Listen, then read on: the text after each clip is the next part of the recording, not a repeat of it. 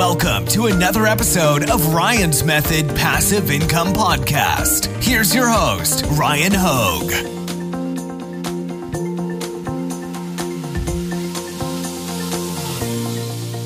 Hey, what's up guys? Ryan here. I wanted to talk about Amazon FBA. I know it's been a while since I talked about FBA on my channel, but just a reminder, when I started this channel, I thought that I was going to be more of like an Amazon FBA channel, but the YouTube algorithm was rewarding me more for talking about print on demand.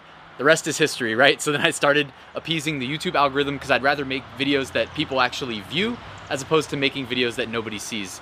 Anyways, with Amazon FBA, I'm helping Marielle start her FBA business. She has opened her Seller Central account, which is great. That didn't used to be a big thing. It used to be something that you just kind of sat down, clicked next 5 times, and your account was open. But now they've made it a little bit harder to open your Seller Central account. So if you're struggling to get through that step, I did do a YouTube video on it. I'll put a link to it in the YouTube cards right here that you can check out. But once you have your Seller Central account open, guys, you need to figure out what you're gonna sell. And there are a lot of different ways that this step in the process is taught. I personally like to spend a lot of time on the product research and product validation phase. A lot of courses out there only talk about product research. I'm a huge proponent of product validation. When I say validation, I mean validating the financials. With FBA, we are prepaying to a manufacturer to run their factory, produce our products from the raw materials, and then, brand them, prepare them in the right packaging, put the Amazon sticker labels on them, unless you have a UPC code that you would get printed on the packaging, and then put them in master cartons, ship them to the United States. I prefer to have them shipped straight to FBA. And then Amazon receives them, and then our listing is available for our customers to buy on Amazon. In a nutshell. I just made it sound pretty simple. I mean, it really at a high level is that, but with respects to like kind of the conversations that I've been having with Marielle, trying to help her be successful with her first product, she's exploring some different things, some things that she brings personal expertise to with brand potential, all things that make a lot of sense that I think are great. And I think she actually found like a perfect product, which is, the word perfect gets thrown around a lot, but I think for a first Amazon FBA product, what she is considering selling checks basically every box. Now, without telling you what it is, because I don't want to blow up her spot, she would hate me if I did that. It's complementary to another business that she is, I guess it would be the same business, but it's complementary to another product that she is going to be selling on Amazon FBA as well. Now, when you first open your Seller Central account, you don't get a lot of space at Amazon warehouses. They restrict how much they can receive and store for you all at one time. So you need to be strategic about like how many units you send into FBA. When I say FBA, like they literally have warehouses scattered around the country, and they typically, if it's not a large shipment, they'll just have you send it to one location. And then my understanding is they will, if you sent enough units, they'll like kind of redisperse it for you. When they have extra room in their trucks. But anyways, when you first start off, you typically only want to launch one product at a time, because kind of as you're making sales and proving yourself to be a good seller, they'll increase your storage limits at FBA centers. They actually have like a little metric for it. They have a little bar and they grade you, and you have to kind of stay above a certain score. I think they call it like the IPI, like Inventory Performance Indicator, I think is what it is. I'm not at my computer, obviously, so I can't check, but it's something like that. Anyways, so launching 2 products initially is a little bit ambitious, but I like it because you can also do something else. You can store the inventory at your house and then kind of ship it in as needed, which enables you to deal with the inventory restrictions that you face with a new seller account.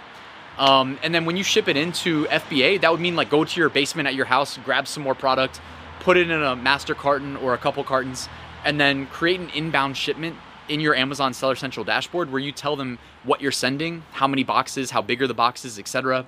And then they know to expect it from you, and they factor that into your inventory restrictions. So then they'll probably tell you how much you can send.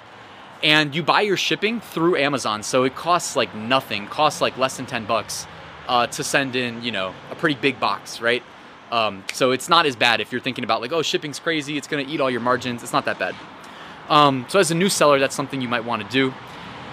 And I just wanted to, okay, we just had a conversation. We were using Jungle Scout. We were looking at products, doing some validation. And this is what I would do before validating the financials. I would say, go use the Jungle Scout Chrome extension to do a keyword search on Amazon. You click the extension. It will come up with a score out of 10, kind of grading your product niche as a whole from the search results returned by Amazon. And you know, I'm not like the 10-point scale score thing is nice, but it's not a I don't make any decisions based on that score, but it can definitely help you exclude something really quickly as a result of that score. So there were some products that were not the perfect product, and she liked them, and she's like, man, but everybody's buying this stuff. And I said, like, you are correct, and you know better than I do that people are buying this stuff. First of all, here's the thing. I know people are buying them because look at the BSRs. They're extremely low. Look at Jungle Scout. It's telling us that these are selling 40 units a day, 50 units a day, and there's multiple sellers selling that many units in a day, right? So they're making crazy sales. You can see it in the monthly revenue projections. There were products making like 50K, 60K, 70K in a month, multiple in the same niche. Now, here's the thing. When you see those types of numbers, you're attracting bigger fish, bigger whales, you know what I mean? In the scope of like Amazon sellers. So you're gonna face tougher competition jumping in there. So I did want to make that clear to you guys. Always consider that. Also, I wanted to just mention that the size of your product matters, okay? Her perfect product was a very small, very lightweight product that also is flexible. Like, you know what I mean? Like, I have this like shoebox test where can you fit your product in a shoebox and can you drop it from, you know, 5 or 6 feet without it breaking? If yes to both, I think you're in good shape for a first product. Like, those are just nice to have. They're not requirements, but so her perfect product, yes to both of those things. This other product doesn't fit in a shoebox. It'd probably survive a drop, but like, it's with Amazon, like when you add something to their catalog, they have like these tier classifications for the size of products as well as the weight. And these products were like either large tier, I forget what it is. It's like standard large, and then other ones were like small oversized. They have like the tier system used to be a lot more clear cut. Now it's like kind of weird how they did it. They have like more classifications. Basically, in summary, the bigger and heavier your product is, the more you're gonna have to pay Amazon to store it, to pick, pack, and ship it. And you're gonna pay more when you inbound ship it from most likely China is where you're gonna have to get it manufactured. And here's the other note that I just wanted to share. If your product is big, it is, and when I say big, I guess it's relative, but if it's like oversized or even like large tier, and this isn't just exclusive to those, it can also be smaller products, but typically it's the larger ones. Amazon may make you send it to multiple locations when you import it. And as you would expect, shipping it to one location is cheaper than shipping it to 2 locations, and I've seen it go to as many as 3 locations in my own personal experience, which means, who knows, maybe they sometimes tell you to ship it to 4. But shipping it to 3 different locations, because I was selling in the past, like probably at this point 2 years ago, maybe even longer, 2.5, large, oversized, heavy products.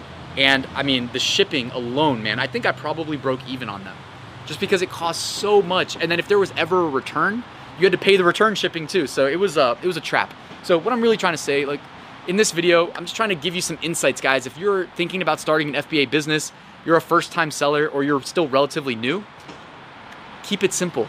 Keep it simple. Give yourself a chance. If you're selling like these big, heavy products, you're most likely going to start in the hole, you know, just from shipping costs. And I mean, I don't want to say most likely. I hate doing that. I don't want to guarantee anybody anything, because you can easily prove me wrong. But like, I can guarantee you, the bigger and heavier it is, the more money you're going to spend on shipping, and returns are going to also burn you, because there's always returns inevitably. And if you can find like a lightweight product that doesn't break easily, that's relatively small, like you're in good shape. She found one that's also just it's like a perfect complement to the other thing that she wants to sell on her new Amazon Seller Central account. And keep in mind that when you start off, guys, like, you can't just send in a bunch of inventory to FBA. You're gonna have to kind of slowly, gradually send more and more as they allow you to send more and more. Which means that like, if you're just importing from China as needed, there's gonna be periods of time where you're sold out. And that's something that even I'm facing. because of these inventory restrictions. Like, this is constantly evolving. It's not like it was always like this. Since, COVID and everything, it's gotten tougher on us. And, if you subscribe to my channel and watch my monthly income reports, you can probably go back and hear me when I'm talking about my FBA business, hear me rant a couple months in a row about the whole inventory issue, because it's really been a big pain in the butt. So anyways, guys, I just wanted to kind of talk about this stuff while it was fresh on my mind. If anybody's looking to learn FBA, I did write a full course. I spent over a year writing this course, and I'm currently updating it for 2021, even though it's still up to date. I'm just kind of going through it and making everything look, I guess, cleaner and look a little bit newer, putting some polish on it, because the longer I've been on camera, the more natural it feels, right? That FBA course was the first course I ever did, which is why I ended up spending over a year on it. So anyways, guys, thank you so much for watching. Do me a quick favor, like and subscribe if you're not already. Appreciate your time. Hopefully you learned something, and I will see you guys tomorrow.